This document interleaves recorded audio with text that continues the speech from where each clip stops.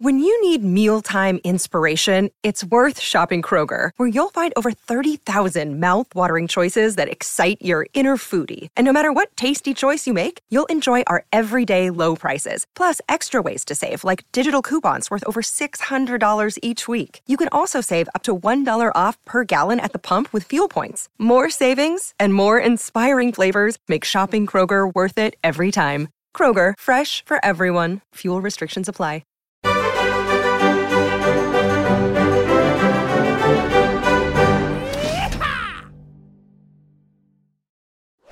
The pizza, I ordered it. Oh, yeah. What'd you get, pepperoni? Yeah, I just got pepperoni because it's, it's the safest. Who would be mad about pepperoni? Right, exactly. Do you like pineapple on your pizza, though? Yes. I love it. But you're not like one of those that's it's not pizza. No. Not at all. I don't prefer it, but I'm not offended by it either. Pineapple on pizza is fine. We just ordered a pizza, Airheads. One of my favorite. Eat it after we get done talking to y'all. Yeah, one of my favorite pizzas is pepperoni, black olives, and pineapple. Okay. I think it's fire. Because too many people they're like, oh, pineapple goes on Canadian bacon and pineapple. And it's like, sure, but you can also just ask for it on anything else. So with pineapple, pepperoni, black olives, oh my God, bro. It's fucking amazing. Yeah, pizza does hit. What's this place you're getting? Shout them out. It's called Fernanda's New York Pizza. You fuck with them because every time I hear. Yeah. Listen, do a little shout out to them in your camera.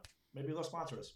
Yeah, that's true. Fernanda's New York Pizza somewhere in the general Burbank area. I don't know because I always order it delivery, but y'all hit real hard because their meatballs are unbelievable. It's floppy, greasy New York style pizza. Which where you at on that? Oh, that's my favorite. Yeah, it's my favorite too. Now, granted, I also love super crispy pizzas, and sometimes they get both right. And here's how you get both right: if you've got a big slice and you cook it extra crispy, but the fact that it's a big slice, the cheese will then weigh it down. So when you fold it, it will still be floppy. There is a way to get it floppy and crispy at the same time, and New York does that so well. We've talked on this show about how I think Detroit style is probably the most underrated pizza that there is. But in my opinion, I mean, like living in New York, having a pizza that you can walk around with, that big flop, the grease, like all these fucking people that go around, they're like, well, let's blot all the extra grease off. I'm like, oh, so you want a flavor napkin just floating around there? Because the grease is exactly what's up. Dude, I'm for it. It's the best type of pizza. Okay, you're hitting for me real hard. We're going to have to stop talking about pizza because you're getting hungry. I'm hungry. Yeah, right. I'm hungry already, and it's bad news. Sorry. So Happy New Year, everybody. It's not Happy New Year. Yeah. I just about knocked my tea glass over. It's not quite New Year's, as you know, as you're watching this or listening, but it's almost New Year's, and we're here with Reginald Fitzgerald Pumpernickel the third. Otherwise known as Reggie. Yeah, Reggie Squirrel right here. I'm Trey. That's Corey. This is Putting on Airs. We're in Airstream Studios, ready to ring in 2023. How you feeling about 2023, Cho? Not good. Yeah, not good. Just because but that's do you think a number. You're feeling, I feel like I may be feeling better about 2023 than I felt about 2022 going into it, maybe. Well, I always feel better about the new year. It's a positive trend, I guess. We always think. Like most of our years, they don't hit. No, they don't hit. All the recent years we've had have been pretty big letdowns. It's like, what is going on with this year? Why don't years hit anymore? I feel like years used to hit for people. I mean, for white people at least. Most of the years usually hit. Most of the years for most of the people have generally not hit for all of history. Yeah, here's where I'm at. I guess it's just more of the same, really. 2023 sounds like such a science fiction year. Right. Like all the stories that were written that I really like from like the 70s and 80s, they always use the 2020s as like that's the future. I had a bit about that for a while. It was like when we were in 2020, I was like, this is the future. When I was a kid, 2020 was like the future. Yeah. And what I thought the future would be like imagine going back in time and telling your 12-year-old self what 2020 was actually like compared to what you hoped it would be like at 12 because it was the future, and it's horrifically depressing. But ain't no flying cars, ain't no robot butlers, ain't none of that shit. And that's what I'm saying. Like every year that is a 2020 something year, I expect all the things that like Orwell said was going to happen, and it doesn't. But like from a personal standpoint, not to get like too emotional or whatever, but 2023 will be the year that I have my first child. I will be 30. Oh, there you go. Okay, I'll be 35, which is like... This is going to be a good year. 35 is not old, but it is like a landmark age. Dude, 35, I'm going to argue right now. 35 is actually the perfect age. I mean, I kind of think so. It's like, I'm not elderly, but I'm not a young buck. Like 35, you kind of know what you're doing. I think it's the perfect age to have a kid, and that's why we've waited. But like 2023, I'm going to have a kid for the first time. I'm going to be 35 years old. I've got a lot of interesting film and just career prospects on the line. I'm excited about it. But I say that this has happened before where I was excited about a year and then a demon plague, scours the earth. So I don't know. But like for me, just in my personal life, I have to think 2023 it's possible it might be the literal best year of my life because I'm going to have a child. We know it's fine. I've always found this humorous, and not to get too political, but I feel like to a whole lot of people, to at least about half the people, 2016 was nightmarish. The worst year on earth. And like, I almost feel bad saying it, but 2016 is objectively probably the greatest year of my life. Right. Mine too, until now. Right. Just because like that's the year my dreams came true. Yeah, right. Mine too. Like, because I siphoned my dreams off of your dreams. Right. It's wild feeling that way about a year. And then since then, every year going into it, I'm like, this could be the year. Well, and then at the end of that year, I'm like, this weren't the year. And so now it's like, well, we'll see. I have a very similar feeling, but about the pandemic. Because like you popped in 2016 and I got to siphon my hits off of you in an otherwise terrible year. Everybody has like negative feelings about the pandemic, and they should, but the pandemic is actually when I individually popped. Like I learned how to make videos, and like I started making a lot more money. So like when people talk about the pandemic, I always have to go, okay, it's just a silver lining thing here, but like those were some of the best years of my life because I got to stay at home, I got to be with my family, and I learned how to be an entertainer from my house. Like the Buttercream Dream is the greatest thing that's ever... You popping is the first great thing that's ever happened to me. The Buttercream Dream is the greatest thing that ever happened to me individually, and it was during a horrible time. So it stands to reason that, Trey, it's all shit. Horrible times hit for us. They do. When things are bad for everybody on earth, me and you thrive. Thrive. Absolutely crush. Now, but where you at on New Year's Eve, though, specifically? I've never Taking all that out of it, where you at on New Year's Eve? I've never been a huge fan. Me neither. Never. Here's never been a big fan. And it's not just that. I'm not a huge fan of holidays that's only purpose is for you to get drunk. Like Cinco de Mayo. That's like most of them, really. No, I know. Well, not Christmas. Right. And not Thanksgiving. Yeah. And not... St. Patrick's Day. July 4th, I think. Cinco de Mayo. Cinco de Mayo. And nothing against the Mexicans, obviously. But like, as far as like, I don't like holidays that everybody's just like, we're doing this. It's an excuse to get hammered. It's an excuse to get hammered because like, even though I'm a dude that likes to drink, like especially in my older age, like I don't really like that anymore. Like, because people always, what's funny is that people always, for some reason, really do believe that one calendar day and the fact that the number on the end of the year being different is going to change everything. They're like, well, this will be a better year than the last year. And it's like, first off, I don't know if you know this, time is not linear. We only perceive it to be that way. Right. There's really no difference between December 31st and January 1st. Not any. In any way Not at all, any. other than like what we put upon it. It's not like the fact that because you hear a lot of people all the time, they're like, I just can't wait for this year to be over. And it's like what you really think the next one's going to hit? What is going to change in 24 hours? Right. It doesn't make any sense. But no, I don't like it. I don't like I think for the past like 3 years, I've even like fallen asleep before the ball dropped. Like it's not a thing. Me too. It's not a thing that I care about. Pretty much. I mean, my kids are about to be 10 and 11, and for most of the, Are you fucking serious?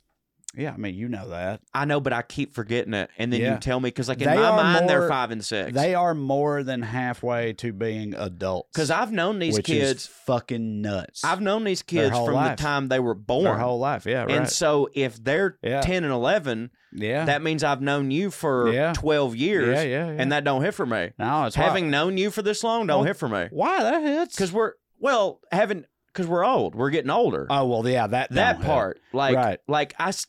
there's part of me that still feels like we just met and we're just now buddies. Mhm. You know what I mean? Yeah, no, we were suckling babes when we first met, dog. Man, we really were. And Or we- I was especially. We Soulmates. man.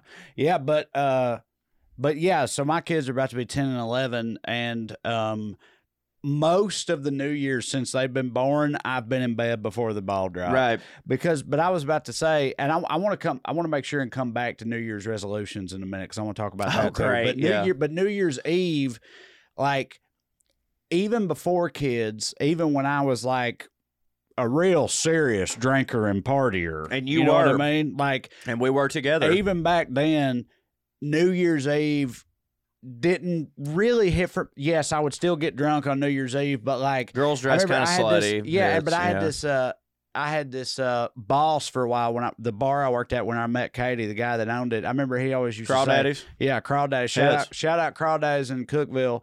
The guy that owns it, Drew. Shout out Drew. He used to always say, he was like, New Year's Eve's fucking amateur night, man. Like especially He also said crawdaddies don't hit. No. Drew, the owner of Oh, Crawdaddies. I thought you meant Drew Morgan. No, Drew.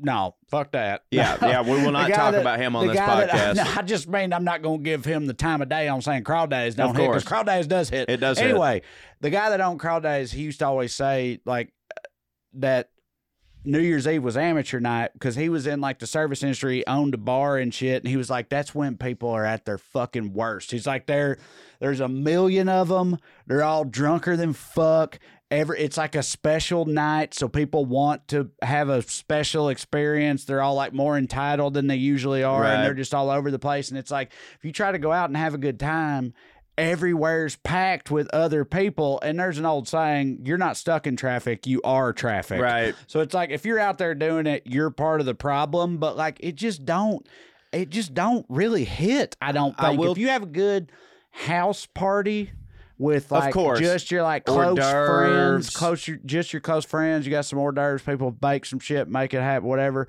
and y'all watch the ball drop together, that can hit. But like trying to go out and do it real big on New Year's Eve, that's never been it. But let for me tell you, it only hits if New Year's Eve happens to fall on a Friday or Saturday. If New Year's Eve falls on a Tuesday, I don't want to come to your fucking house. Mm-hmm. Like, now granted, me and you don't have the like regular 9 to 5 grind. We can kind of like make our own schedule. But like, I don't like, if it's a night that we were already supposed to be partying, like sure, whatever. But like, yeah, I don't like the excuses to get drunk. But I will tell you from, you're talking about Crawdaddies and how his experience was terrible for New Year's Eve because of the business that he owned. As a comedian, when I first started doing stand-up, New Year's Eve was actually rad. Huge. Well, it was rad. But okay, I want to get into this. Is inside baseball a little bit because we're talking about the stand-up comedy version of New Year's Eve. But I've gotten the opposite impression from a whole lot of comics of like no, I'll get into doing stand up on New Year's Eve because a lot of clubs they want to do a big New Year's Eve thing. They bring in a big headliner or whatever, and I've always kind of gotten the impression that like with most things New Year's Eve related, it's a little bit nightmarish. Well, it is, but not from the crowd my is position. Drunk as fuck. Not from my position because when I first started doing it, when I first started working on New Year's Eve, I was the host of the comedy catch. And what would happen on New Year's Eve to me is Michael would bump me up to feature because he's like, it's a big night. So we're going to let you have the feature spot. Then we're going to bring in a different host and we're going to have this headliner comedian. The pay was better, surprisingly. There was a lot. They were drunk. It was a nightmare. But to me, it was always this is a moment. Like I would wear a jacket, you know, like I would dress up for the occasion. And they always, at the Comedy Catch, they had a party afterwards in the grill where everybody was dancing, and I got laid every time because I had just gone on stage and crushed, and then some women would see me in there, and I was single, and they would want to get with me. But once I started getting like more acclimated with stand-up and better at it, I started realizing like, oh, this is a hell gig. There's a reason that he's letting me come do. And so now I don't work New Year's. And like, I think a lot of comedians say that like, that's the hallmark of when you make it, is if you don't have to work New Year's. Because most comedians would be like, no, you got to work New Year's because they pay you double. Right. But like all my comedian friends, I think there's a lot of hitting comics that still do New Year's shows. No, of course, and they make a lot of money doing it. Of course there are. But like, my thing was like, once I make it, I'm never working New Year's again. Right. And a lot of my comedian friends are like, hey, where are you at on New Year's this year? And I'm like, I'm not working New Year's. And they're like, you don't want double the money? And I'm like, I don't need double the money. Right. No, and it's a nightmare, and I'm not doing it. That is a way in which we're, I guess, sort of privileged in the comedy world. We are. We're very privileged. We haven't worked New Year's in 7 years. Yeah, right. But like, most of them have to. And I'm just like, no, my reward to myself is not having to work New Year's. So going back to the New Year's resolutions, where are you at on those? They're stupid. Right. They're the same. I've always thought they were dumb. People ask me, what's your resolutions? And I'm always just like, listen, I know myself. I don't have any. You know why? Because I'm going to fucking break them. Right. And it's like, well, maybe you should be a better person with better discipline and self-control. But I'm like, no, I'm just not going to set those expectations on myself and roll with it that way. But yeah, I don't do them. I don't do them because I know I'm not going to stick with it. Well, I just try to be better every day, regardless of what it is. Like, so on a micro level, the New Year's resolution is the same thing as when it's like Thursday and they're like, well, I'll start my diet on Monday. Yep. Right. And it's like, you have to look at that and go, think about what you're saying right now. Days of the week don't really matter. If you need to start eating healthier, you do it right now. Monday's not going to be any different. And what's going to happen is it's just an excuse that you've built in so that you don't have to do a thing that you know is going to be hard. You're going to get to Monday and you're not going to do it. And you go, well, you can't start a diet on Tuesday. I guess I'll start next week. It's like that accidental paradox, the accidental hanging. It exactly never happens. It never happens, because if you don't do it on this day, it's like days of the week don't fucking matter. And if there's something about yourself that you don't like, start tomorrow. You're not going to get it done on New Year's. You're putting way too much pressure on yourself. And also what happens is people try to go way too quick, way too fast, way too hard, way too fast. They're like, I'm going to stop eating carbs and I'm going to go to the gym every day. Right, yes. It's like, yep. Dude, that's not sustainable. You gotta start small. People set these unrealistic expectations for themselves because of how New Year's resolutions work. And you're right. It's like, no, it's a little bit of everything. Take it slower. You put all that shit on yourself. All you're going to do is let yourself down. We're not all The Rock. Right. Like, we're not all The Rock. My sister, shout out to my sister, Kirby. Y'all know her from Little House of the Dragon podcast. Now, she's sort of an anomaly in this, but she recently was like, I'm going to quit smoking cigarettes. She's like, I've smoked cigarettes since I was 15. I've got a daughter. I don't want her to smell like cigarettes. I don't want to die early because of her. And I was like, that's awesome, Kirby. And then she also told me, she goes, and I need to lose 30 pounds by Christmas. And I go, Kirby, listen to me. I need you to pick one, because those two buck up against each other. Absolutely. And that's not sustainable. You're trying real hard to smoke cigarettes, you're going to get a little fat. Of course. And I was like, you're going to fail. And I'm not put something in your mouth. And right. And I was like, I'm not trying to be a dickhead. I'm just saying that, like, your health is important, but it's also important for you to, like, take it one step at a time so it's sustainable. Now, again, Kirby's an anomaly. She hasn't had a cigarette in 3 months and she's lost 30 pounds, which is insane. But, like, realistically, you should just go, I need to quit smoking cigarettes and don't worry about the weight, right? But on New Year's fucking Eve, everybody's like, every single thing about my life, I'm going to fix in one fucking day. And it's like, no, you're not. You're talking about us all not being The Rock. I feel the same way about The Rock. Like, The Rock is sort of like Jesus to me, right? As I assume it's to a lot of people. He's way better than Jesus, where but it's go like, ahead. He's like my own personal Jesus, the way most Christians are with Jesus, i.e., I look at The Rock and the way he lives and the example he sets, and I'm like, that's the way a person should be. I'm not going to do any of that. Can't. Ever. But I should. But it would be better if I did, which is how most Christians treat Jesus, I feel like. But no, dude, New Year's resolutions, like, it's just like, listen, man, if there's something about you that you don't like, you should start working on it incrementally. And the ticking of 1 second of the clock isn't going to change any of that. Now, I'm never going to say, like, don't ever try to better yourself. Of course do. But, like, the fact that gym memberships go up 300,000% on January 1st is just a bunch of people fucking lying to themselves. Right. Yeah. They sign up and then they don't show up, which that's what keeps gyms. How they make their money. That's what keeps gyms the fat afloat, tax. Dude. That's what Christian Finnegan said. Right, yeah, it totally makes sense.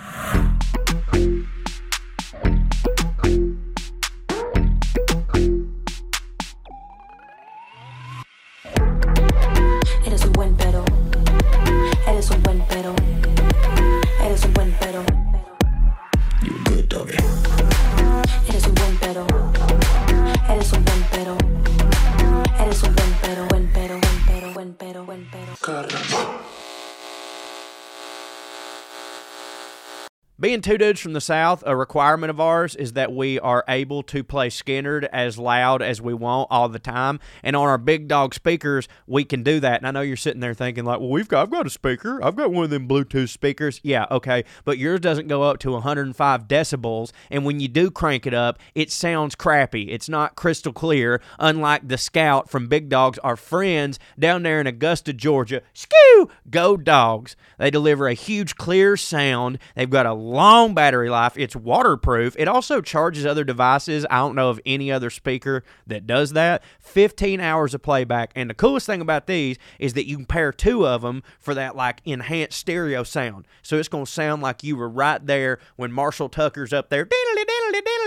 You know what I'm saying? It's wonderful. You can't get it with any other speakers at this quality and for this price. I'm telling you, the Big Dog Scout is now available at BigDogSpeakers.com for $99, but you can get 20% off with the promo code POA. And for more information on the Big Dog Speakers, go to BigDogSpeakers.com. But here's all the information you need to know. It sounds awesome. It's super clear. You can do stereo awesomeness with it. Listen to Seven Bridges Road by the Eagles. There are stars in the southern... Well, it sounds better on the speakers than when I'm doing it. But I'm telling you, get the Scout, BigDogSpeakers.com. Promo code POA. You're going to get 20% off. We love y'all. Rock out, baby. All right. What do you think the most iconic version of New Year's Eve is in pretty much everybody's mind? Well, it's a little bit of a trap question, I guess. But A Wonderful Life. It's a Wonderful Life. No, that's a Christmas thing. Yeah, but I thought they also did. They sing the most iconic experience for New Year's Eve. Singing for most people, Auld Lang- Times Square, singing Times Square, the ball dropping. But in A Wonderful Life, they also sing Auld Lang Syne. They sing Auld Lang Syne. Yeah, but you're right. Times Square, Auld Lang Syne. Yeah. So yeah, Times Square. Should all acquaintance Times be Square. forgot and never brought to life? Should all acquaintance be forgot and Auld Lang Syne? Why is most of the words in that regular and then Some of the them main ain't. words is weird? I don't know. I don't know what Auld Lang What's Syne up with means. that? Yeah, Germans. It's like Gaelic or something. It's gay. I'll tell you that much. Well, anyway, but yeah. It's Times Square, yeah. Times Dick Square, Clark. Dick Clark, ball dropping. That is, at least for Americans, that is fucking New Year's Eve. That's Right. the iconic New Year's Eve experience.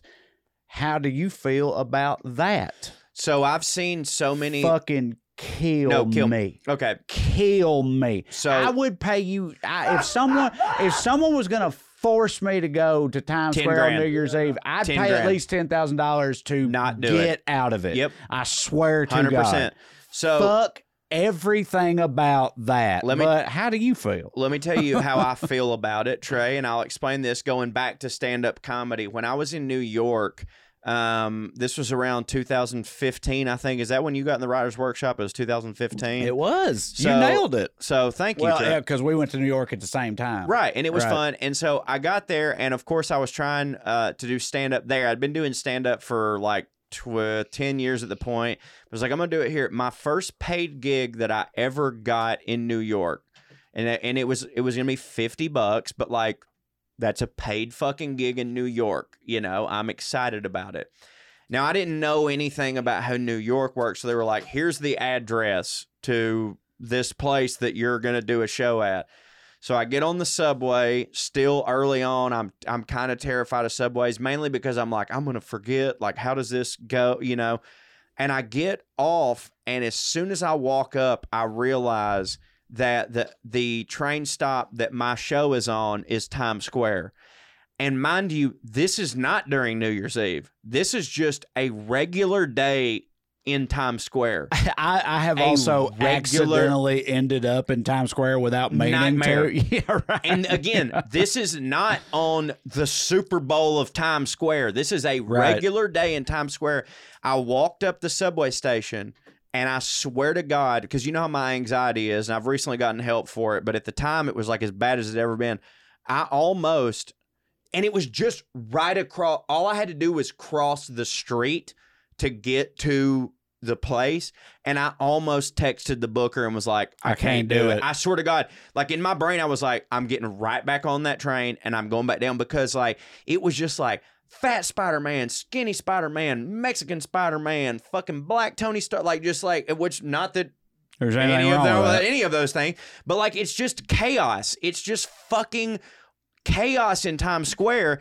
And because that was a Tuesday in May, I genuinely can't imagine what it's like on New Year's Eve. And I've seen so many things about people who are like, yeah, you just piss in bags. Right. I was going to say. So I'm like, fuck that. So they cordon it all off. They're in like pens. They put up like partitions all in Times Square, and they call them pens. And it's like the most coveted pens are near the ball, and then it goes back towards the back. Obviously, the ball drops at midnight. People start showing up at 8, 9 in the morning Fuck that that. day. And once you get into the pen, Ain't even no game on. once you get into the pen, you can't Leave. You can't leave and No. come back, and there's no bathroom, Right. And you're not allowed to drink there. I'm sure Wait, what? people do. I'm sure, but no, you're not. Like as far as the rules So go, all them people are ostensibly sober. ostensibly sober. I'm sure they're mostly not, but at the same time, it's like if you can't actually access a bathroom, you can't be drinking. Right. But yeah, people bring bottles. They wear diapers and shit. They piss on themselves. There's no reason to for that. stay There's no out reason for just to that. see the ball drop. But they'll get there fucking 15 hours ahead of time and then stand there the whole 15 hours in one place without moving, without drinking, without hitting, without doing anything, with no access to a bathroom. And then you get surrounded by a million other people. Right. And it's like, why in God's name does anyone fucking do The that? experience. I don't understand Just it. to say I that don't you like did big it. crowds anyway. No, me but either. But also, by the way, it's fucking 30 degrees the Right. whole time. Or less. And it's like they have concerts and they put on shows and shit, but they're like... But you're sitting there teeth chattering just like, also, Mariah Carey. the way they're set up, you're not... like seeing it. Right. Exactly. Like you're not... It's not actually hitting for And you. you're pissing on yourself. So there's like the only remotely hitting version of it that I'm aware of is a lot of the businesses and restaurants and stuff that are around there Rooftops. will let you spend money to get like a spot at a table. So it's like I've heard people say it's like this is the only reason to ever spend a lot of money to go to Olive Garden, because there's a Times Square Olive Garden, and apparently for $400 a person, I guess, according to what I read, you can get a reservation at the Times Square Olive Garden, right, where there is a bathroom where you can drink. I'm fine with that. They'll, yeah, dude. That right. sounds, because like that seeing I it, can kind of get with I a get little bit, wanting to but see just it. going there and standing the whole it time, makes it's no like, sense. I don't Because get it. Because I don't get again, it. as I've said to you, I don't even want to participate in New Year's at my own home. Right. Like in the comfort of my own house. staying up till 12 o'clock on a fucking like Tuesday is the dumbest shit. Like, I don't care. You know what? Yesterday I woke up and it was a different day. I bet you that if I just go to sleep and wake up, it'll be New Year's. Right. It makes no sense. Now, are you going to get into the dinner? What, like at Olive Garden? No. Like the only thing about New Year's that hits for me, it's my favorite meal of the year. The black eyed peas and shit? Black eyed peas, cream spinach, fucking my mama makes cornbread, there's mashed potatoes, there's macaroni and cheese. That's New Year's Day though, right? Yeah, right. But Yeah. I'm saying like back in the day, I would get excited about hanging out with my friends from New Y'all Year's do Eve. Hog's Jaw or what do you do? Mom, Because Katie's family in Waynesboro. there was no Katie's, Hog's Jaw. For Katie, Hog's Jaw is like it's black eyed peas, greens, and Hog's Jaw, and it's like you got to have that. And I like Hog's Jaw. No, I Hog's mean Jaw I hits. like Hog's Jaw too, but it wasn't But- Hog's Jaw for us. I think Mom does like meatloaf or something. But like then there's all the other standards. But like It's just like bacon. the That's all only it is. the only reason that I ever liked New Year's Eve was because no meal hits harder than when you're hungover. So I always loved Mama's New Year's Day meal when I had been drinking the night before, and so I've just sort of associated. I ain't really got a mama that much. So yeah, right. like, I'm sorry. So yeah, I ain't had that. I forgot I can't bring up love and family without triggering Don't hit you. for me. It triggers me. Yeah. No, I just I just straight up my family, I literally didn't know that was a thing. Yeah. Until I met Katie and got And it's together with her. wonderful. It's a great And meal. she informed me that was a thing. Yeah, but that's the truth. I didn't even that's know. the only so part it's of- that's not like a special part of it for me. She makes me do it, and it don't not hit for me. Yeah, because it's a but- great meal. But Right. that's the only part of any of the New Year's celebration that hits for me. Like, I don't even watch the ball. I used to stay home and I would at least put on Dick Clark's thing and like just kind of lay there and just like text or whatever. But like, I don't give a fuck. I would literally rather that's- watch Daredevil a second time. Well, that's clearly true because we keep referring to it as Dick Clark's New Year's Rockin' Eve, Right. and he's been dead for probably 8 years, right? Well, so is 10 Kid years? Craddock, but it's still So Kid it's- Craddock in the morning, baby. Yeah, but it's it's Seacrest now, I think. It is secret, but it's still So- Dick Clark's Rockin' Eve. So moving on, we never said this up top, but I'm keeping. So when we get to Professor Cho, we're back to fuck your shit up with Stoner Cho. We told y'all Stuff 2 Cho. weeks ago we were going to keep talking about the Fermi Paradox. Then we skipped a week, but we are going to be back to it now. That's the paradox. You know what's funny is I don't think on last week's episode we explained any of that. We didn't. We just didn't. So we'll have to do We'll that do it in Clear in the Airs, What's which funny we've is- already done that. And what's funny is we're saying right now we'll do that in Clear in the Airs, and I bet you we don't. Which is the paradox. Yeah. So anyway, we're gonna finish the Fermi talk later with Stoner Cho, but I'm keeping it on theme, talking about where fancy people and trash people overlap. Bubbly drinks, drinks that bubble. It's on theme because New Year's Eve, what do? You pop the bubbly, right? You got the bubbly, That's you got accurate. champagne and shit, right? So it seems on theme, and everybody knows rich people love bubbly shit, champagne, sparkling water, stuff like that. Trash people, Mountain Dew, soda pops, right? Coca-Cola, fucking. I would say massive. Prosecco is in there too. Massive, yeah. Prosecco's in Yeah. there. So getting into bubbly drinks, you're super white. Like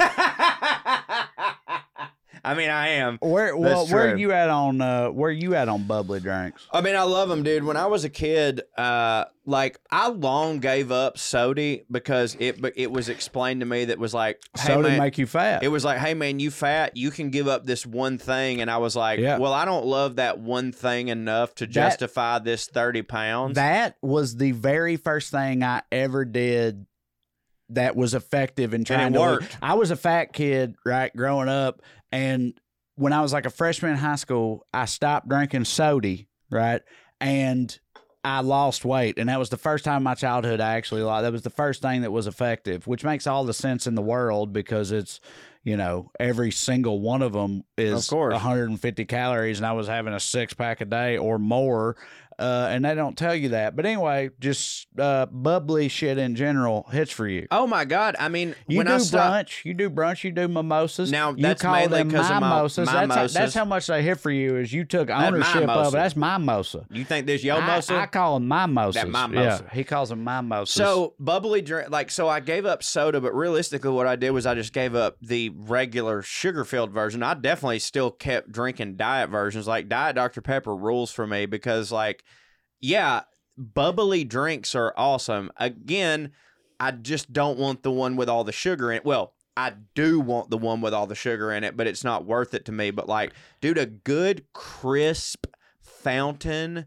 Diet Dr. Pepper will send my cock into my butt. If that makes sense. Which did you know that A, that's a uniquely human thing, and B, we don't really know Birds exactly don't drink what. soda? No, but scientists and shit have tried to give bubbly drinks to mice and shit, and they don't fuck with it. Explode them. They're like, that ain't it. That don't hit.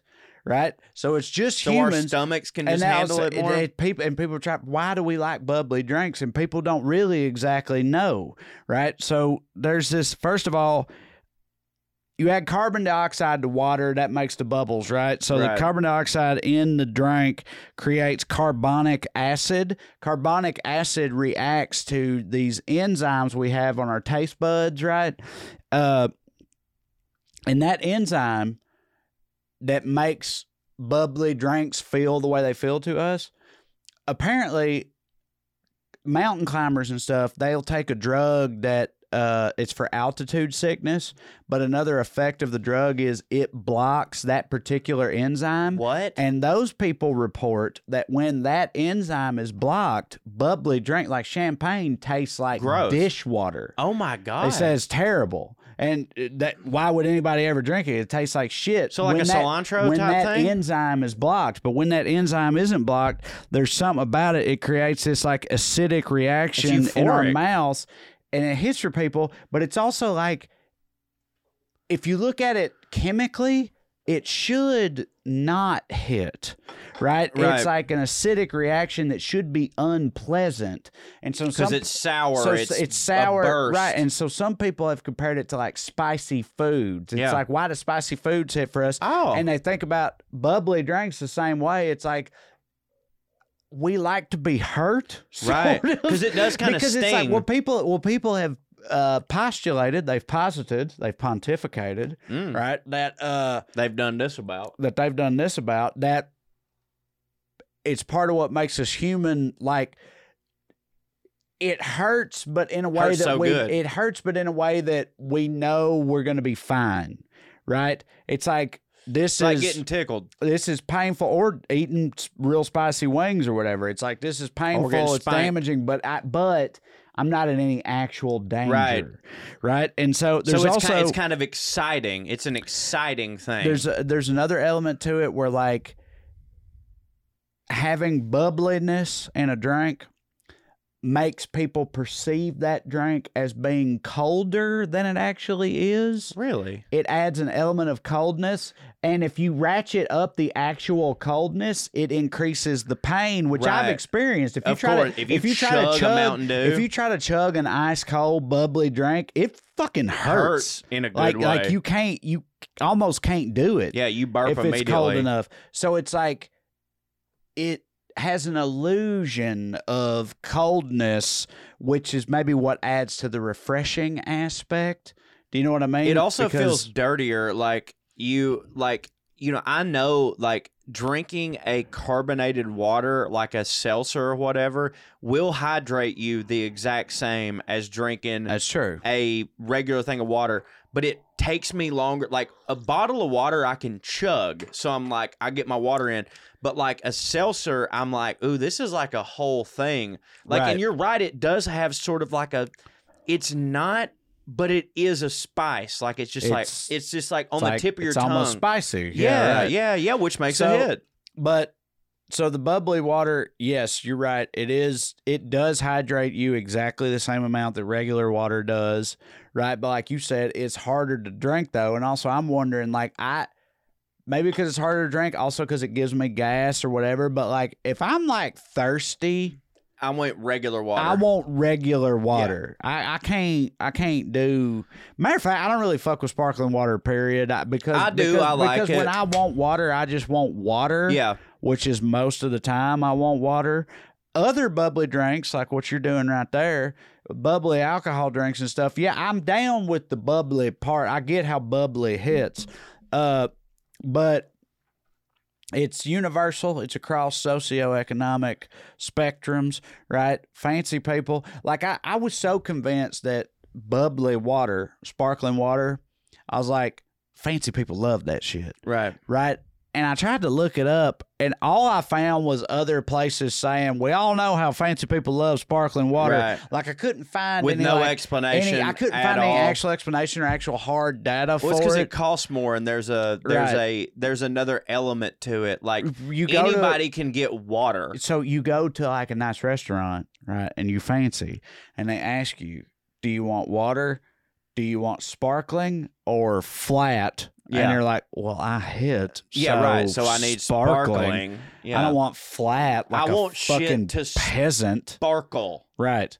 Yeah. Me and you, I think, were together when we experienced that for the first time.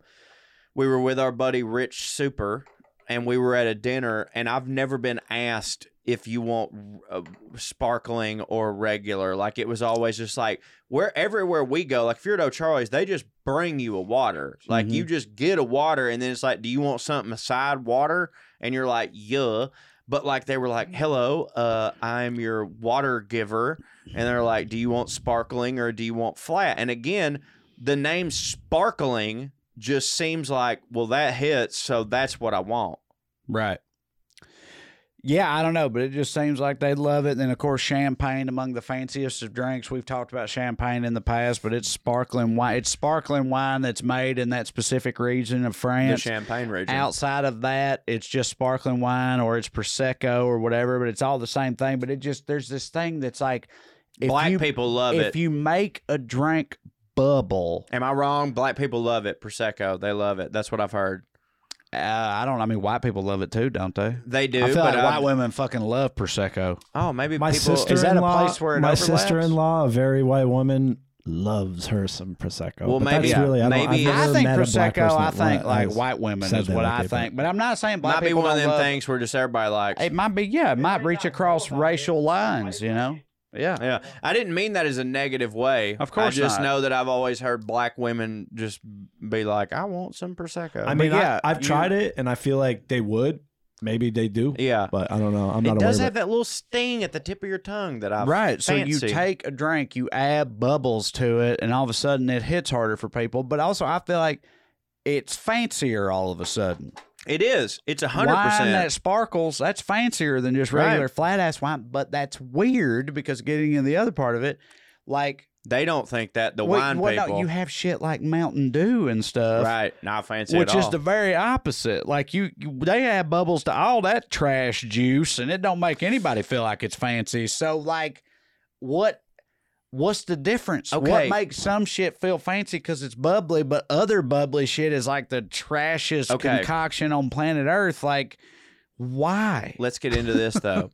You would think it's like you add bubbles to something that already hits, right? Mm-hmm. Well, you've drank a flat Mountain Dew. Don't hit. Don't hit. Don't hit. But the bubbles are the only thing that makes it hit. I'm not going to sit here and say the bubbles are the only thing that makes Mountain sugar Dew be doing hit. it. Right. Just the but sugar if you drink a flat Mountain Dew, if you take the bubbles away, it don't hit. That's true. That's true. But yet, if the bubbles was the only thing that hit, then bubbly water would hit just harder as than hard as Mountain Dew, which it don't. No, it don't. So, like, it's not just the bubbles that do it. But yes, you take Mountain Dew, you remove the bubbles, get that the fuck away from me. It's very weird because it's like, to me, regular water hits harder than bubbly water, in my opinion. When I'm thirsty, I gotta have regular water. 100%. Now I do. Now, if I'm just like, if I'm at a party or something and I don't want to drink, I would like a LaCroix because it somehow stimulates that. Like, the bubbles hit me. This is something other than water, so I like this. Mountain Dew flat don't hit. But then also, I had one time, and I'm so mad that I did. There was a carbonated sweet tea, and I've never had that. I didn't know that was a thing. And I thought to myself, well, okay, so tea hits. Tea hits. Bubbles hit. Bubbles hit. Right. This must hit because, like, I looked at it as like, well, regular sweet tea is just like flat Mountain Dew. So then if you add bubbles to it, it must hit harder. And I was so offended. Yeah. I was like, this ain't or how this should, you know? Do people bubbly up coffee? I don't want it. Is there bubbly coffee? I don't want it either. That's what I'm saying. There is, though. That's but weird. I don't want that's weird that there's things that hit for like carbonated coffee. Adding bubbles to shit seems to hit for people, but there's certain drinks that we've all just universally agreed on. Like milk. You don't carbonate milk. No, dude. You don't want fizzy milk. And you know why? Milk. I bet you there's a reason though that they don't do it is because the acids in there would curdle the milk.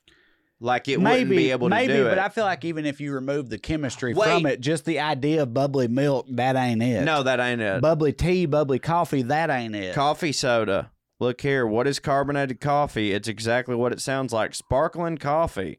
It's a refreshing new way to enjoy coffee. The depth and flavor of cold brew combined with the effervescence, which is the perfect word to describe that, of sparkling water. No, I'm not for that. I don't like... Oh, shit, I've had that. Does it hit? No. Don't hit. No, it didn't hit. You heard it here. Carbonated coffee, don't hit. No, I want flat coffee. I want it to taste like the beans. I want it to... be bitter but not.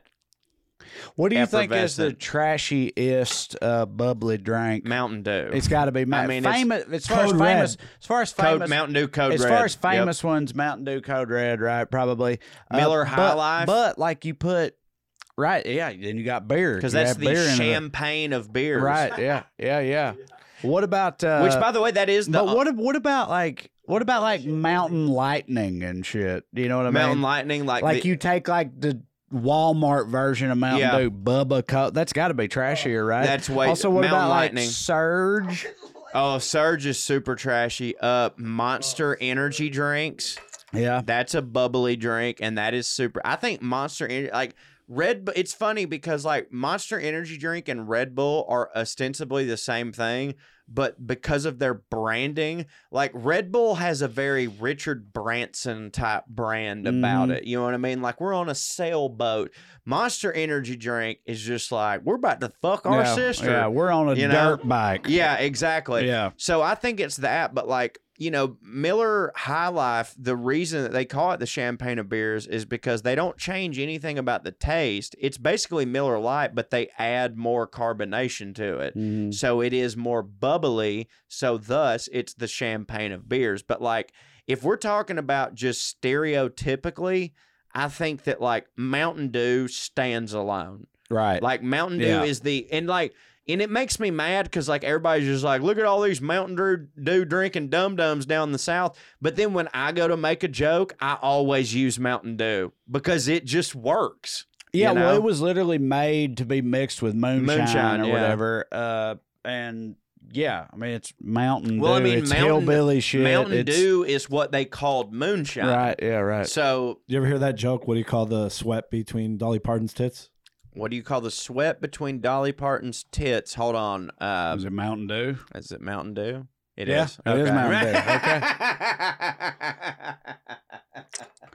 I'll tell you what. I'd pay $1,000 for it bottled. So obviously, humans across the socioeconomic spectrum love bubbly drinks, and we don't entirely understand why. And it seems to be a somewhat uniquely human phenomenon, which I thought was interesting on the eve of the new year, when a lot of people are going to be popping bubbly drinks and going in. And they do. Having said that, I now would love to continue talking about fucking aliens. Well, let's not do about it. Not about fucking aliens. Well, I but would. Yeah, right. Just for the story, but just I bet about aliens' pussies would be like super mushy. You know what I mean? Mushy. Yeah, okay. Like because they're all gray and kind of like wet looking. Okay. Don't you think that when you think of an alien, you think there's like, oh, they glisten. They're kind of wet looking. Like, I bet they're. Wow. All right. Yeah. Okay. So right after this, we'll have Fuck Your Shit Up with Stoner Cho Part 2 on the Fermi Paradox in just a second. We'll be right back.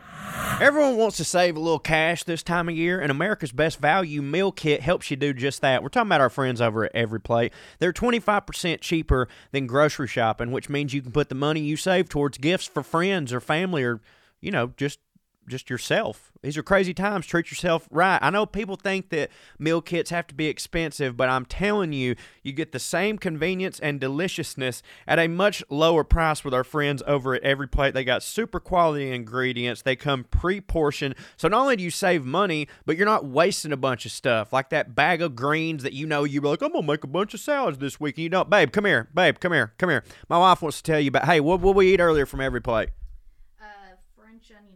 French onion chicken. It was awesome, and my wife made it. And do you normally cook?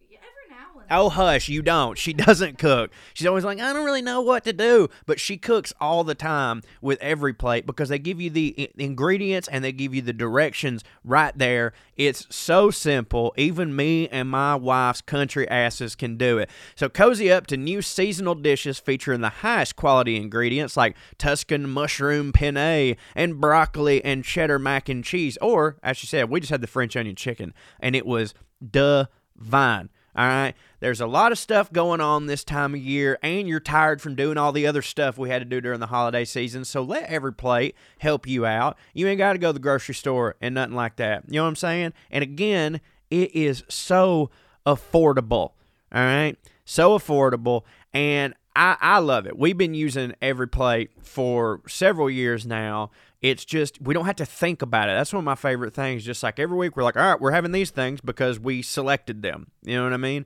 And they're awesome. So if you just want to get your first box for $1.49 per meal, well, you can do that by going to everyplate.com and entering the code POA149. So get started with Every Plate for just $1.49 per meal on your first box by going to everyplate.com and entering the code POA149. That's everyplate.com, promo code POA149. All right? You can get a super sweet deal. It is an $110 value. I'm telling you, it's Professor Cho and Mrs. Cho approved. Absolutely wonderful. Do yourself a favor.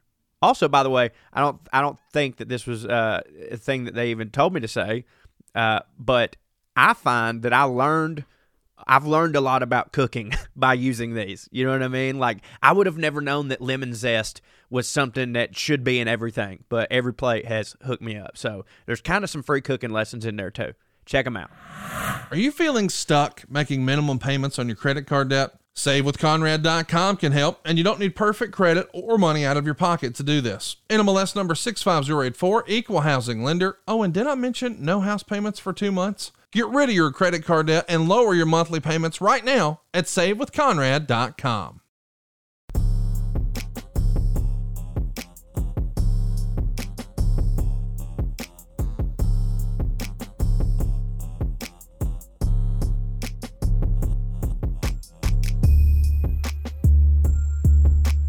We're back, Airheads. It's Oh, are time we? once again for Fuck Yo Shit Up with Stoner Cho. This is part 2 of the Fermi Paradox. Last time we talked about how, so the Fermi Paradox is there's all these goddamn stars and planets out there in the fucking sky, and we know about it, but yet nobody lives on them as far as we can tell. We've never seen any evidence of their existence.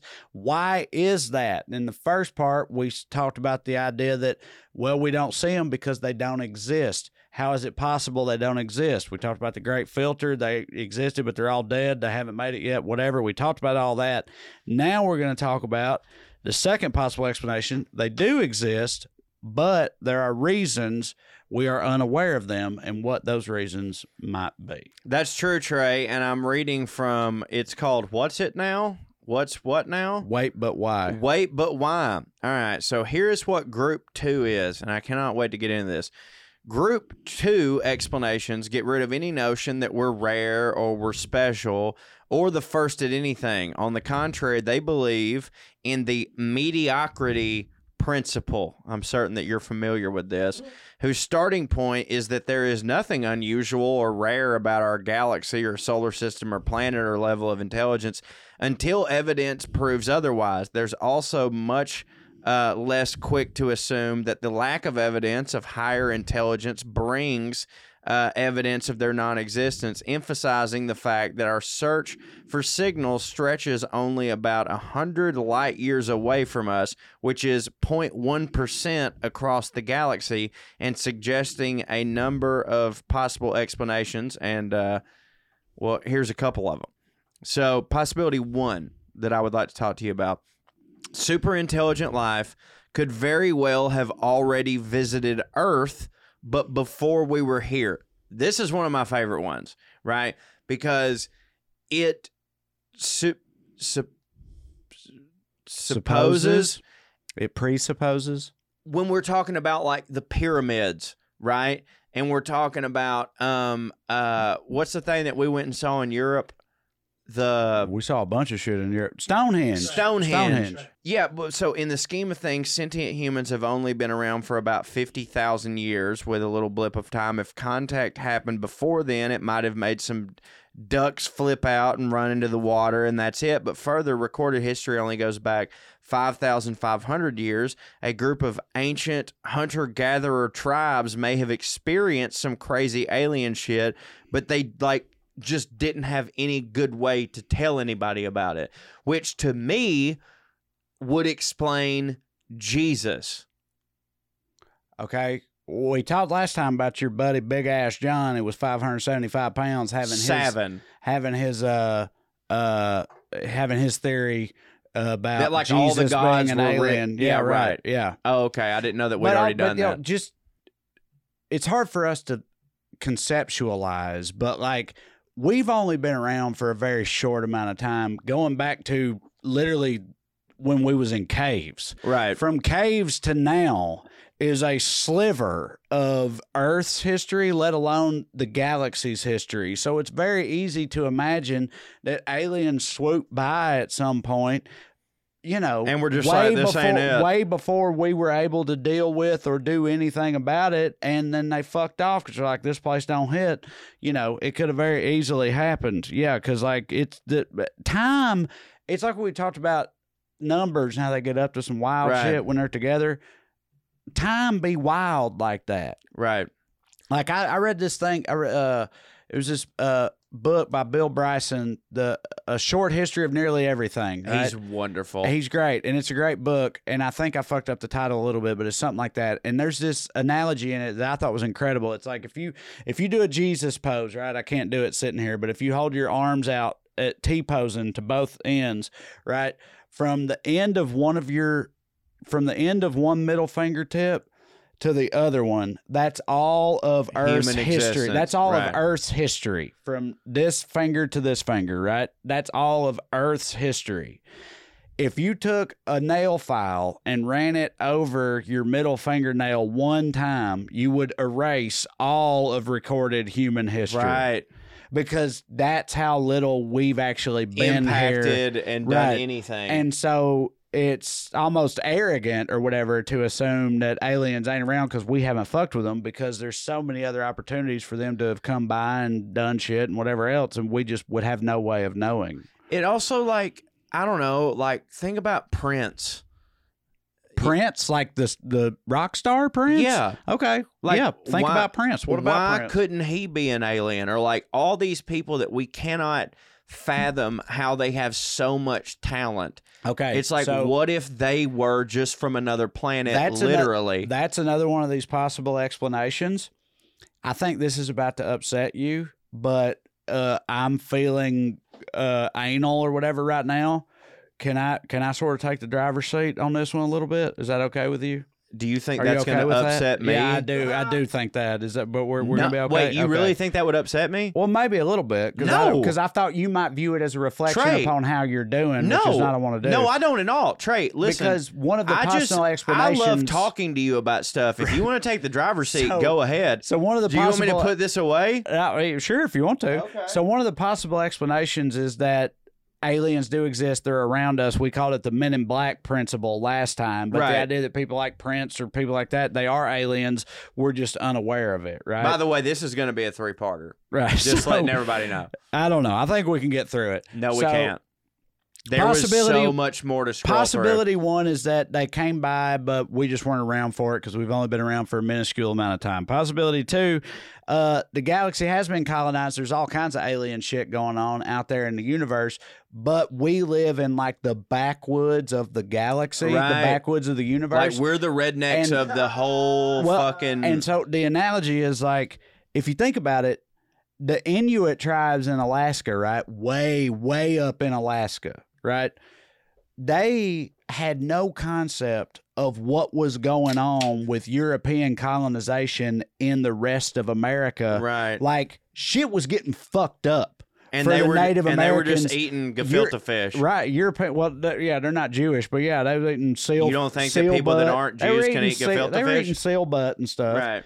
But yeah, while all the other like indigenous tribes in the contiguous U.S. part of the continent, That's so were wild getting to fucked think up. about. Like their whole universe was getting upended And by they had European no fucking colonization. clue. But the Inuits in Alaska, they didn't know anything about it. They do now, but for a long time they had no clue. Right? It hadn't reached them. Maybe we are the Inuits of the universe. Like Right. we're in some backwater, some galactic backwater, right? And it just hasn't reached us yet or Well, whatever. And also, we fail to realize that, like, how intelligent some of these people could be. Because, like, there's a lot of dudes that I know that are way fucking dumber than me, and I observe their life all the time, and they don't know that I'm observing their life and judging them and talking about how much they don't hit and thinking to myself, I'm not going over there and fucking with them. So, like, In a it way. could be that. You're almost in a different dimension. That's what I'm In that saying. way. It could be that in a completely different galaxy where, like, there's aliens that are looking down and just being like, can you believe this fucking bullshit? And they're like, I just ain't gonna fuck with it. Well, sort of on a related note, another possible explanation is that we have this very human-centric idea of colonization in the first place. So basically the idea is like... A British idea about it. Right. The idea is like any other intelligent species or civilization, it doesn't necessarily follow that they would try to colonize everywhere. Right. They might be beyond that. They might be beyond the whole physical world. Like you might evolve to a point where you They're just upload yourself to the cloud, live in a fucking eternal cloud heaven or Right. whatever. And why would you fuck with the rest of the galaxy? Why Right, would it you makes fuck with no other sense. solar Like, systems? why do we It's want to go down there? It's not worth doing, right? So like Right. maybe that's how it works. And there's no like we think of advanced societies as being the way we were, where it's like we got to go find other shit, take all their shit, fucking kill them, give them smallpox and fuck their butts, right? But it's like you don't necessarily have to do that. Right. It's a waste of You your know time. what I mean? Right, exactly. Like they might be beyond thinking about it that way.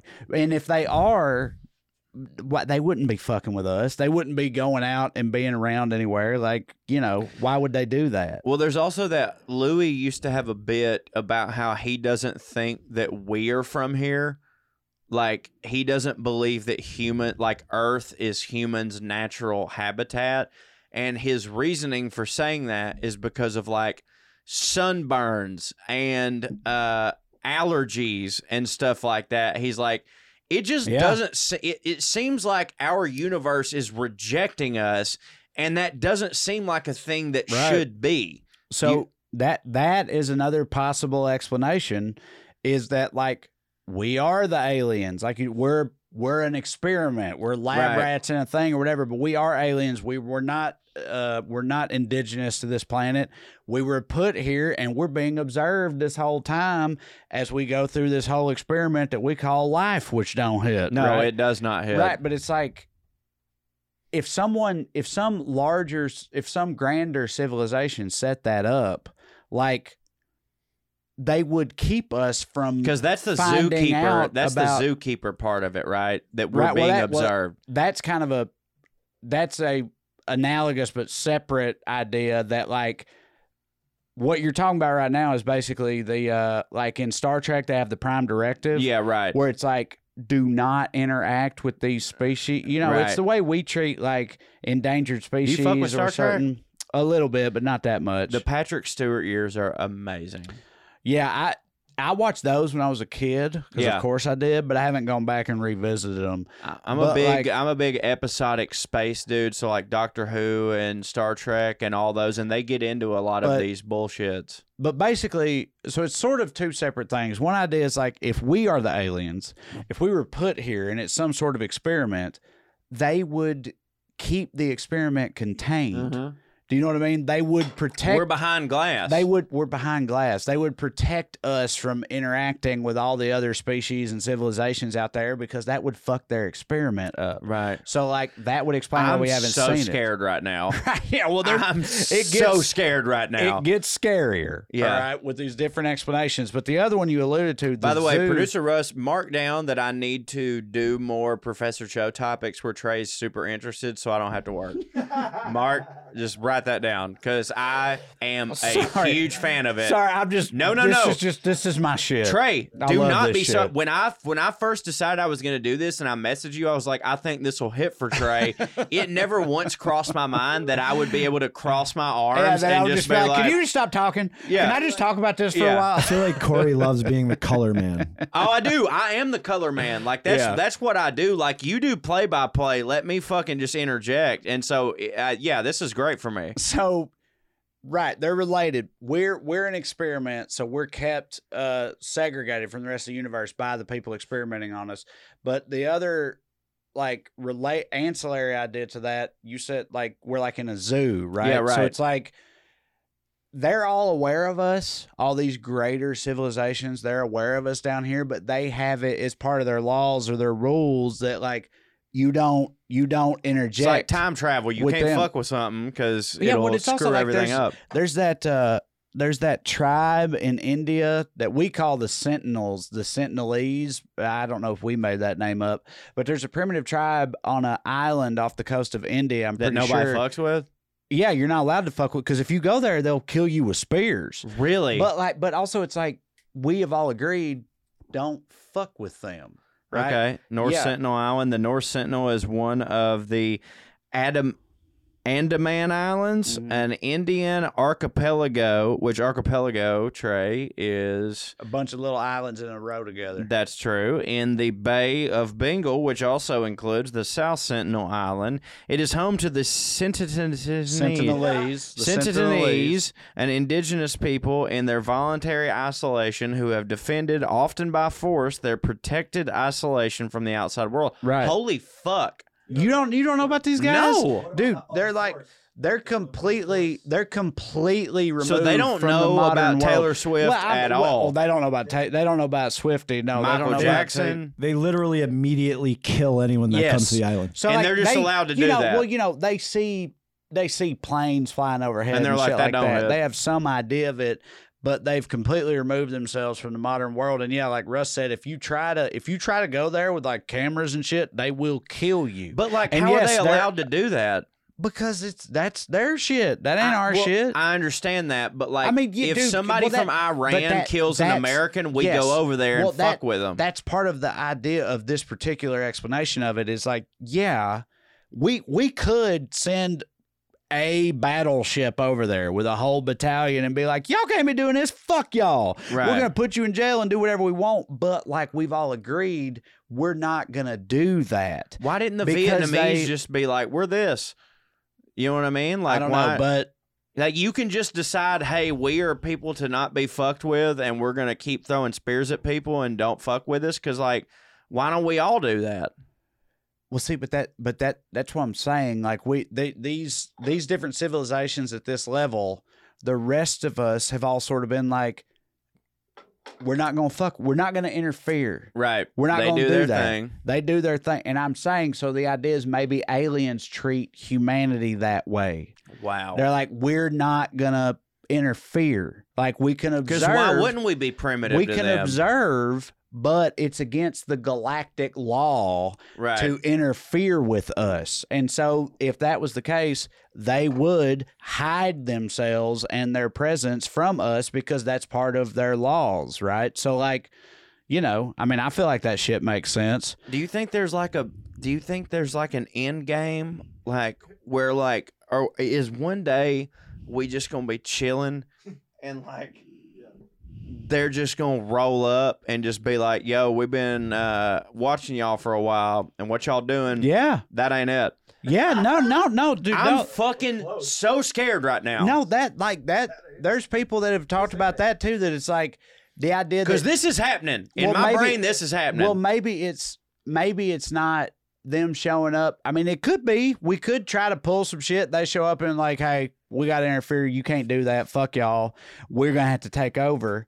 Or like there's a certain point a civilization reaches. Like if we actually the figured great out. filter. If we actually figured out. No, I'm talking about a different thing now. If we somehow figured out light faster than light speed travel. If Right. someone cracked that tomorrow and it got publicized and then it was like, all right, we're about to colonize the universe. Like maybe at that point They'd be like, they jump in and be like, okay, y'all are here now. Listen, here's the deal. Yeah, Here's the right. deal. You can't do that.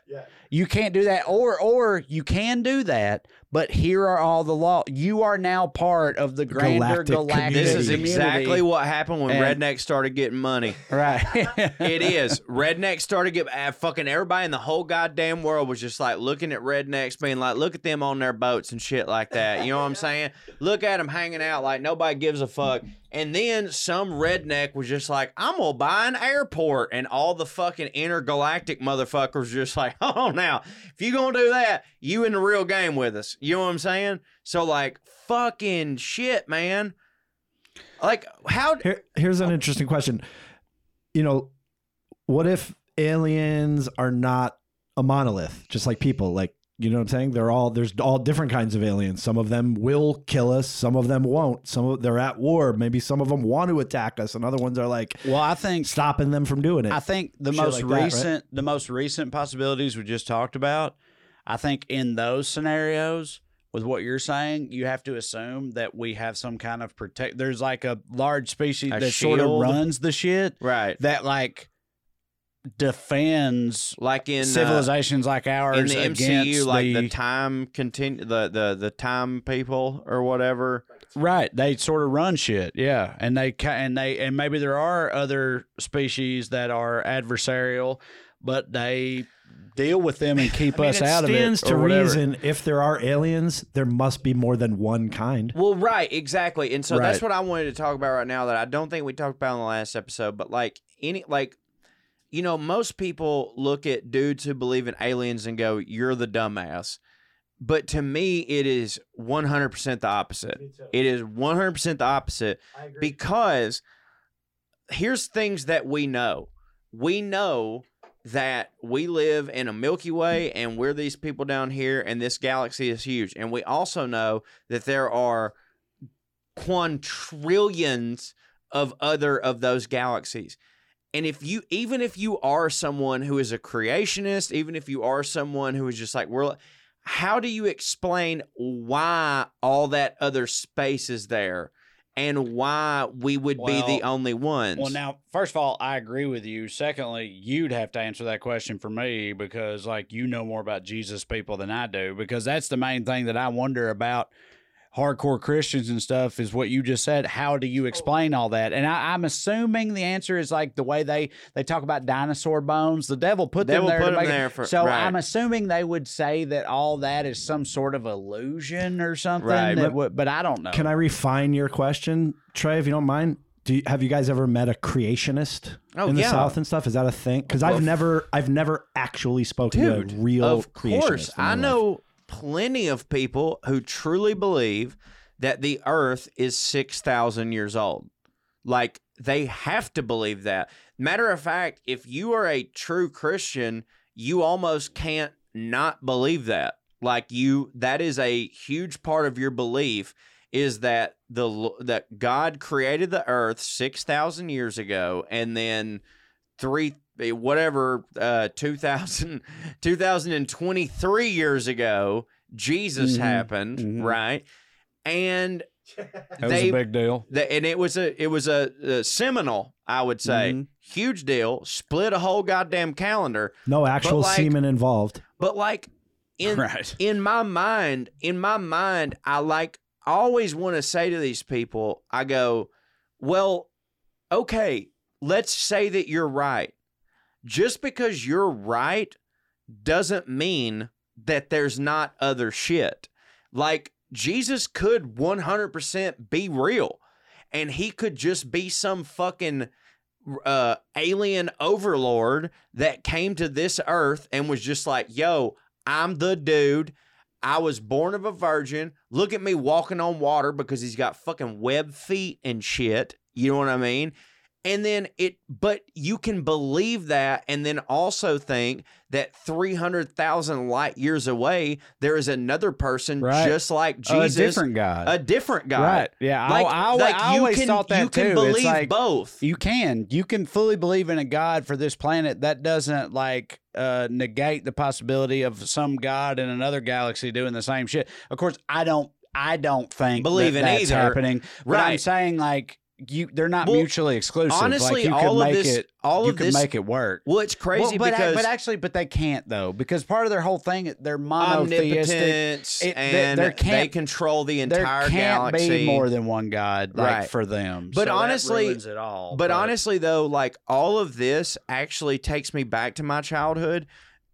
And sincerely makes me believe in God more. Not believe in an actual God, but believe in what people say is God. Because if we're looking at all this and going we're a zoo species where there's this just blockade over us and there's this alien overlord that's observing us and controlling us, I go, yeah, that's what anyone would consider God. That's what God is. Right? So someone can be both wrong and right at the same time. Someone could say the phrase, if you don't believe in Jesus, you'll burn in hell. And that's wrong because that's insane and that's stupid. But at the same time, Jesus, whoever the fuck that was, this guy who could walk on water and who could touch someone and heal their leprosy and that guy could exist. It's just that he's a fucking alien. Right. You know? Yeah. So one thing does not negate the other. It's just I'm fucked up over this. No, it's wild. No, this shit's wild. It's the stoner shit. So there's two I'm lumping a couple together, but there's two categories of explanations left for the idea that they do exist, but we haven't heard from them. One of them is we are conceptualizing the whole thing incorrectly. Our brains are not capable of perceiving things the way they really are.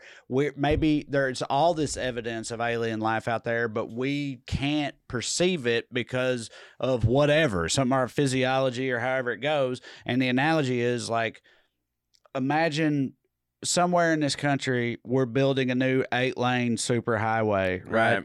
And there's an anthill right underneath it. Where the anthill? The anthill, they don't know what that, they have no concept of what that is. They can't perceive, they don't know anything about the superhighway. Maybe we're the ants in the anthill, right? So that's one. And then the last one that I'm going to talk about is, because I think this is the freakiest one, is they call it the dark forest theory, which is the idea that the reason the sky is silent, the reason that we don't hear anything from anybody else, is because all of the other intelligent species out there know better than to make any noise, because there's one intelligent super predator species, or just a number of predatory species out there that make it their mission to eliminate any emerging intelligent civilizations because they could be a threat to them in the future. So there's other human-like civilizations out there that know better than to broadcast their shit out into the sky, but we're sitting over here yelling hey, is anybody out there? What's going on? And they're going to show up and fucking wipe us out because that's what they do. So the universe is silent for a very, very, very good reason, we are too stupid to understand it, so we're just yelling into the void, begging to be eradicated, basically. And that's the dark forest theory, and that's the end of the possible explanations, or at least, you know, the main ones as I'm aware of. Jesus fucking Christ. But like to end this episode, that actually makes a lot of sense, because that's where my brain kind of works, is like every time people were trying to like, let's go find the aliens, let's go reach out to the aliens, I'm like, have you ever seen alien movies? I think that maybe we need to shut the fuck up. So I'm not always an optimist, but when it comes to aliens, you're literally never. I know, but when it comes to aliens, I'm a little bit optimistic, and here's why. I've always felt when it comes to aliens, because people, even like people infinitely smarter than me, like fucking Stephen Hawking and shit, have said, like, you know, if aliens come to Earth, I think it'll be like when the Europeans came to America. How'd that go for the Native Americans? And that's the prevailing theory. But I've always thought that, like, alongside any technical and like social evolution as a species, there would also be a philosophical evolution. Like, we used to just kill each other with knives over nothing. We used to put people in stocks on the fucking town square for fucking looking at a donkey the wrong way or whatever. And now we don't do that shit, because as we evolved technologically, we also evolved morally. So I feel like it's very, very possible that any species that evolves to that level would also have evolved morally and philosophically past the point where they would eradicate a lesser species for no fucking reason. Because, dude, they'd come in and be like, y'all want to hit? Dude, I would say the Sentinelese we were talking about earlier are a perfect example of what I'm talking about. If the Sentinelese had been discovered by the colonists, the colonialists, at the same time that America was discovered, we would have killed every fucking one of them. Of course. And we'd be growing sugarcane on that island right now. But they didn't get found then. They got found later. Once we decided you shouldn't do that. So we don't do that to them now. So I don't know why we would just assume that aliens wouldn't be the same way, that if they did find us, they wouldn't treat us the way we treat the Sentinelese, because they're like, oh, they're primitive, they're dumb, they don't hit. We're not gonna we're not gonna sorry fucking to any Sentinelese that are listening to this. We're not gonna fucking kill them all. Right? Like, I don't know why we just assume that they wouldn't be like that. I think it's exceedingly possible that that's how they look at it. But that's partially me just telling myself that, so I don't live in fear of being eradicated by an alien laser beam. You know what I mean? Well, thank y'all for listening to the Joe Rogan podcast. That's about as Rogan as we've ever got on it. As we've ever got. We didn't mention chimpanzees, though. No, we didn't, but those things will fuck you up, dude. They will, bro. I mean, they'll they're rip your fucking dick off, dog. Dude, they'll rip your fucking dick off, and like they're like the brain that they have in their head is like smaller than you think would be in their head, but it's all like fucking like testosterone filled, bro. All right, we love y'all. Like, subscribe, listen to Clearing the Airs right now, after this. But also like, subscribe, leave a 5-star review, download, tell your mom and them, share, all that internet stuff. Call Warner Brothers and be like, these guys should have a movie. About this shit. Happy New Year, motherfuckers! Happy New Year, motherfuckers! 2023. 1, 2, 3, 4, 1, 2, 3, 4. Royalty and rednecks are alike. They both like cutting and picking fights. Biscuits and baked beans where they don't belong. Sit on down with Corey and Trey and learn some fancy shit today. We'll laugh a little even when they're wrong. They'll take you to a magical place where if you call someone a cunt, nobody cares. They keep it debonair at putting on airs, putting on airs, putting on airs, putting on airs. What's up, airheads? How y'all doing? Once again, I'm Trayless. I'm so sorry. Trey's still in the holler, deep in the woods in Tennessee, doing the holiday thing with his family. I hope y'all have had a wonderful holiday season. As you're hearing this right now, we're getting ready for New Year's. It's about to be a whole brand new year, and I want to tell y'all how thankful we are at Putting on Airs on behalf of me and on behalf of producer Russ and Trey. Y'all made this year so awesome. The show was more successful than even we thought it was going to be, and here's to an even better 2023. I would love to sing Auld Lang Syne right now, but my throat kind of hurts. So anyways, just wanted to pop on here to say that. Thank y'all for liking, downloading, subscribing, telling all your friends, all that good stuff. And I hope you just enjoyed this episode, which was on New Year's Eve and the Fermi Paradox, I do believe. So we appreciate y'all sticking with us, even though the past couple weeks there's been some different stuff because of people's travel schedules and whatnot. And I don't know if it's going to be next week, but at least within the next 2 weeks, we'll be back to normal. Trey will be back here with me. But hey, it's your boy, the Cho. I'm going to hold it down. Let's get to some emails. This is subject line, The Three Guys. Yuns.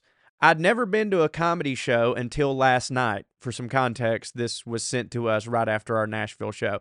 I'd never been to a comedy show until last night, as my brother and I stood in line with an alarming amount of geriatric folks. Did we come to the right place?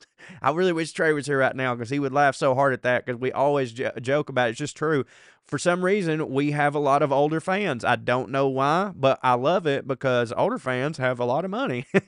We opined about what exactly the Airhead Lords might be like in person. There's this weird thing that happens, at least to me, where famous people inevitably end up being taller, shorter, fatter, or skinnier on the street than they appear through the screen. I'm happy to report that y'all are respectively both equally as buttery and gangly as expected. It checks out that Trey is unequivocally the svelte, honky-tonk rhetorician. Is that what rhetorician of a generation? Even if I was concerned at times that he was going to melon scoop out some crowd mammal's eyeballs with those minute bowl fingers. Turns out Corey really is the guy you secretly wish at every party you attend because deep down you know the program must not be worth a damn if he ain't there. Oh, that's so sweet. Thank you so much. When I saw the sweatpants, I immediately knew you were the real deal. Reminds me of the time I accidentally invited a hooker into the condo to funnel a beer and she robbed us and left her crack pipe behind. Authentic.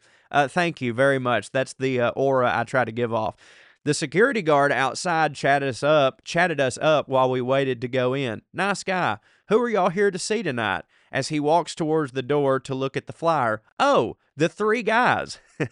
If y'all wonder whether y'all have made it or not, just consider the security guy who saw your faces on a poster only knew that you were three men and couldn't be bothered to read the names that followed. Yeah, that checks out. Anyway, the show was great. We did not come prepared for a 6'3" brown man to tell us the best 9/11 joke we ever heard, but here we are. That's our buddy Tushar, for those of you that don't know, the Indian outlaw. I don't know if there's a German word for being in a place while feeling that everyone else in the world ought to be jealous that you were there, but there should be. Keep putting on airs, even if y'all's britches ain't quite that big yet. Merry Christmas. Nathan from Kentucky. Well, thank you, Nathan. That did my heart good to read that, and I'll have to pass that along to our buddy Tushar. Here we go. Next, subject line. Y'all finna talk about plastic surgery? Hey there, Trey, your 2016 porch rant about the North Carolina transgender bathroom bill hit for me so hard that I've been following y'all ever since the days of recording the Well-Read podcast in the car between shows. I do not miss that. If this isn't already on the POA schedule, I would love to suggest the topic of plastic surgery for the Venn diagram section. That's great. I might have to make a note of that and send it to Trey. While Dolly is the queen and prime example of the intersection of fancy and trash when it comes to plastic surgery, I believe y'all could have some fun digging into why people spend their money on plastic surgery and not. I don't know, rent or orthodontia? What? I need Trey here when y'all say big words. Let me read this again. I believe y'all could have some fun digging into why people spend their money on plastic surgery and not, I don't know, rent or orthodontia. Okay, all right. They should spend the money instead on their teeth. I get it. I'm such an idiot. Also, which plastic surgery is trash and which is classy? For example, I'm from rural-ass Oregon, and my aunties stay talking about finally marrying a man who can afford to buy them new titties. They're in their late 50s now, but have not given up hope. My stepmama is the only success story, having married my dad because he drunkenly told her he was a lawyer. Joke's on her. He's a poor-ass DA. What's up, Drew? District Attorney. Sorry, wrong podcast. But he did buy her the biggest new titties money can buy on a credit card and then immediately got her pregnant. So she had to have the implants removed to breastfeed. Incredible use of time and money. No notes. It's a good thing they didn't repo them titties, too. All in all, there seems to be a divide between tasteful and trashy plastic surgery. Like Botox and lip fillers are fairly routine for many rich ladies, but buying a big fat ass like Cardi B is trashy. I don't know. Y'all have fun with it. Maybe Google botched lip fillers while you're at it because it's hilarious. Thanks for feeding my trash soul every week, Sam. Man, it's going to be hard to beat these two back-to-back emails, which, by the way, I didn't even curate. I decided I'm just going to read the top 3 most recent ones that we got. And so far, y'all are killing it. Let's get to one more. I don't want to read all of these without Trey because there's so many that I want him to hear, and the only way that he's going to hear it is if I read them directly to him. So we're going to save a couple more for hopefully next week. Subject line, comments about collecting shit. Hi guys, this last episode was great. Who hasn't sat in their basement all baked out and thinking about aliens and come out the other side an atheist? If we could only get the Bible thumpers to drop some acid, am I right? Yeah. You guys had me laughing so hard driving to work I almost drove off the road. Shrimp fountain? OMG. But the first reason for my email is to Corey about his first edition The Shining. A while back, I dated a guy who did collectibles like as a living, going to antique stores and thrift shops and flea markets and garage/estate sales and all that, looking for things.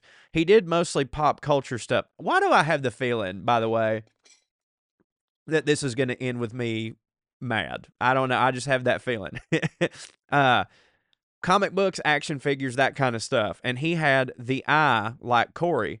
Oh, look, it's an original Mega Swamp Thing figure from blah, blah, blah, blah, blah. And I'm like, okay, but a dog chewed on it. I learned a lot from him. The biggest laugh, oh, you were complimenting me, wonderful. The biggest laugh was when Trey kind of gave in about the book being so valuable and the maybe, because he's right about maybe. While, yes, that was a great find of a first edition Shining for $30, the thing with collectibles is that until you sell them, the value is all potential. Okay, that's true. But, oh, God, my wife is in the other room just like, I told you, motherfucker. Like a stone at the top of a hill where the energy is potential until you roll that thing downhill and slam it into something.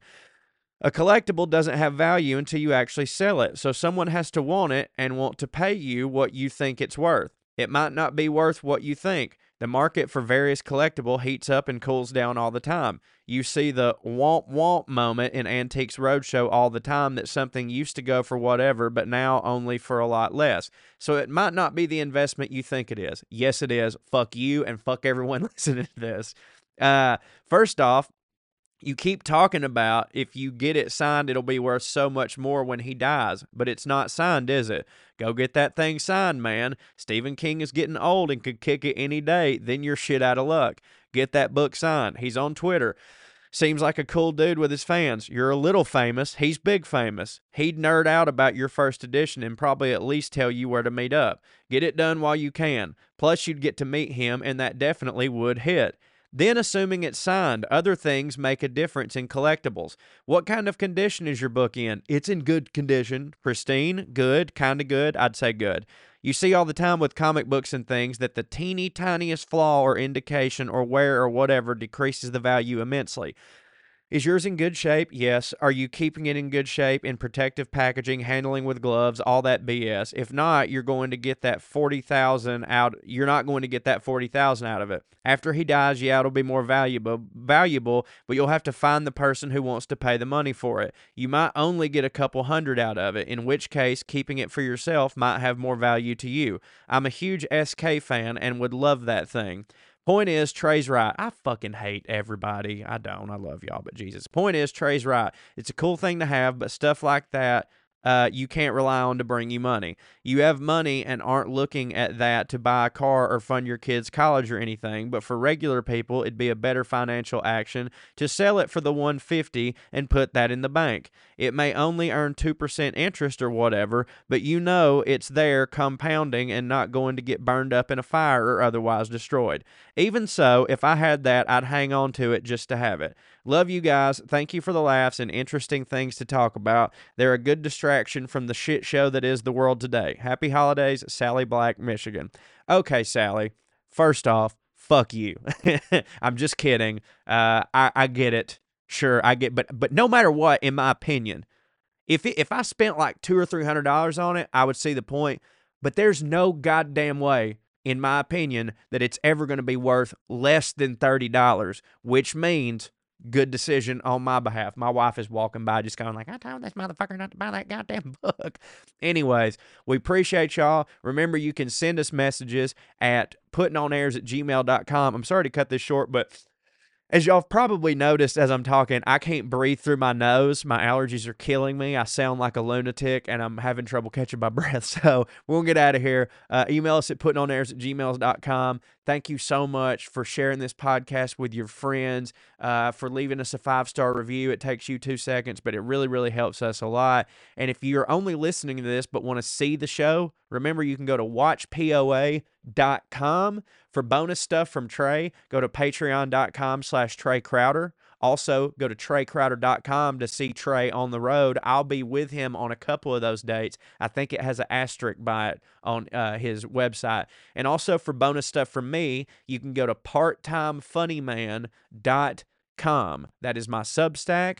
It costs $5 a month. But if you cannot afford, and you get bonus podcasts, bonus like essays, I write poetry over there, a lot of bonus cool stuff, rants, like oftentimes daily rants that I do out in the park. I got my sweet little mobile podcast studio set up. It's $5 a month over at parttimefunnyman.com, but if you cannot afford it, just email buttercreamcorey@gmail.com and I'll take care of you. No questions asked. We will see y'all next week, and stay fancy, motherfuckers. Skew.